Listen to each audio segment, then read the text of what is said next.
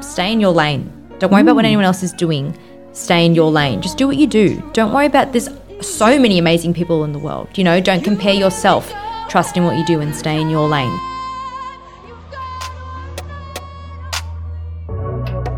Welcome to Season 3 of Spotlight, focusing on alumni working in the arts as emerging artists. Join us as we find out what Casper graduates of years gone by are up to in our Where Are They Now series. Today's alumni is Jacinta Gulisano, also known as Cinta in the professional arena. She's a triple threat performer who began singing at a very young age, with her determination and passion for performing driving her from the very beginning until now. She's a graduate of Aquinas College Menai and Brent Street full-time course. Jacinta's appeared on national television shows such as The X Factor Australia in 2013, finishing as a semi-finalist in one of the top 4 acts in the country, and as a solo artist on The Voice Australia in 2018, where she impressed Australia and the superstar coaches Boy George, Kelly Rowland, Delta Goodrem and Joe Jonas, with all her versatility and professionalism in the top 12 live finals. By day, Jacinta shares her wisdom, vocal knowledge and experience with students all over Sydney as a vocal teacher, and is a highly sought-after performer at various locations across the country.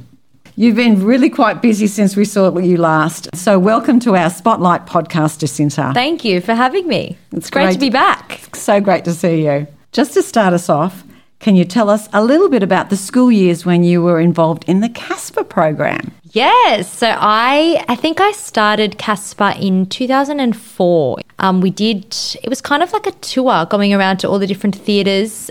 Spud Murphy composed this performance. We were a small little ensemble. And I don't remember what the song was called. I remember how it sounded. Imagination, was it? Yes. Watch your child spinning around and having fun. That one. That's great. I loved Good memory. I could probably sing it all because it was so drilled in my mind. I love that. That was my first year with Casper. And then I think I did it all the way up until 2009 because, then after that I went to Aquinas up until year 10 and then I went to the Performing Arts High School. So I did Casper for as long as I could possibly do it for until I moved to a different school. And a few other experiences you were just telling me about as well with overseas programs and things, wasn't it? Yeah. So then I think in 2006 I went to America with Casper and John Burland and we did a little bit of a tour around America, which was an amazing opportunity, singing at conferences in different states in America, and was part of the World Youth Day. Disneyland while I was in America. Yeah, we had a moment in Disneyland. And also the huge Entertaining Angels, the huge performance at the Entertainment Centre. That was a huge highlight for me. Good memories. Yeah. So can you tell us where you think that your love of singing and dancing and acting really began, and perhaps share some of your earliest memories engaging in the performing arts? Yeah, so I always knew that I was probably born to be a little bit of a performer. I do thrive off attention. So when I was a kid, we've got baby videos of, my mum was trying to film my brother taking his first steps and I'm like jumping across the screen like, hello, look at me. Oh, look at me. Do you like me? I'm modelling up to the camera, So I always knew that I had that in me. I have this vivid memory of when I asked my mum that I wanted to start singing. I was in my bedroom singing along to a So Fresh song with my hairbrush and I'm thinking, hey, I'm pretty good at this, I think. I was 7 and I went downstairs and I was like, Mum, I want to start singing lessons. She was like, all right, found somewhere for me, and then that was that. Started dancing earlier, started dancing when I was 3 and again just loved the stage, loved feeding off the audience and their energy. That's great. And how good that you had such great support from home too. Yeah, no, they were great. Anything that I wanted to do, they were all for it. So I'm lucky. Which leads me to the next one, really. What a segue. We know that sometimes a career in the arts can be sometimes challenging, but of course, highly rewarding as well. So what really drove you and even continues to motivate you to pursue this career? Oh, yeah, that's a hard question because it is very hard. It's a hard industry, and especially in this day and age or this year at the moment, last year with COVID and everything, it was a huge hit for our industry. But I think what does drive me is the feeling that you get when you perform. It's unmatched. Like seeing the audience love what you're doing and being able to make someone happy and make someone want to dance and move their body and enjoy what you're doing is the best feeling ever. Obviously money is great too. But yeah, it's a passion for seeing how much everybody else is enjoying it. Could you remember any particular ensemble groups or performances where you actually mentioned a couple earlier on that you're involved in that you really found particularly memorable? Yeah. So is there anything else that kind of stands out for you? Well, I definitely would say Entertaining Angels was up there. It was like the biggest show that I think any of us had ever done. It was huge and there was so many people there and just the huge set and everything about it. It was just drama and we loved that. I sang Let's Get Loud and it's still one of my favourite songs to sing, like pull out at a gig. People say that it reminds them of me.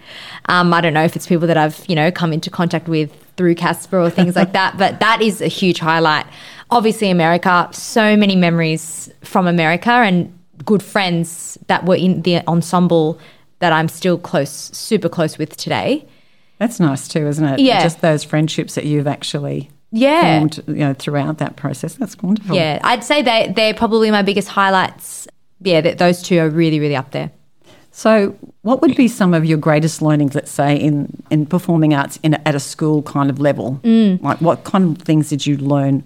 I feel like you learn a lot of discipline. You have to be alert and you have to be ready to go on and you have to be on time and punctual. Like you learn a lot of things that set you up for not just performing arts but for life. Life skills. Yeah, you learn a lot of life skills through performing arts, And obviously you learn how to entertain a crowd. You learn how to have proper stage presence.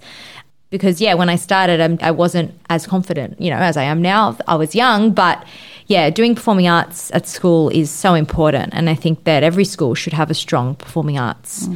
It's interesting that you talk about confidence too, because I think that certainly is something that you need to develop, don't you, as a performer, a confidence in yourself and a confidence. And if you're not having the avenues to be able to perform on stage, like it's all well and good to just go to singing lessons or to any kind of classes and just perform for your teacher. But if you're not able to get up on stage and actually put it into practice, you're not going to get that improvement. That's why when I teach my students, I'm always trying to organise a singing night for them at the end of each term or at least twice a year so that they can get up there, they can learn how to, harness their nerves and all those things, and so that their parents can see how they're improving. And it just makes them so much better. It takes them out of their shell, like slowly develop this confidence and then, paired with the fact that they're going on stage and they're being able to perform and feel what it's like. It's just, you need to have an avenue to perform. Yeah, it's fantastic. You discover yourself, don't you? Yeah. That's a great example, actually. And here's a really tricky one. What would you say is your greatest achievement since leaving school? I mean, it's hard to go past the television shows that I've been able to get on. There's so many people that audition for those shows and I'm so grateful that I was able to get on not one but two. The experience that you get from being on those shows, especially with knowing how to deal with your own emotions and your own mentality, especially The Voice. For me, it was really big for me to go on another TV show because The X Factor, I had done so well as part of a group. It was a show formed. So I did audition by myself and we got put together in the group.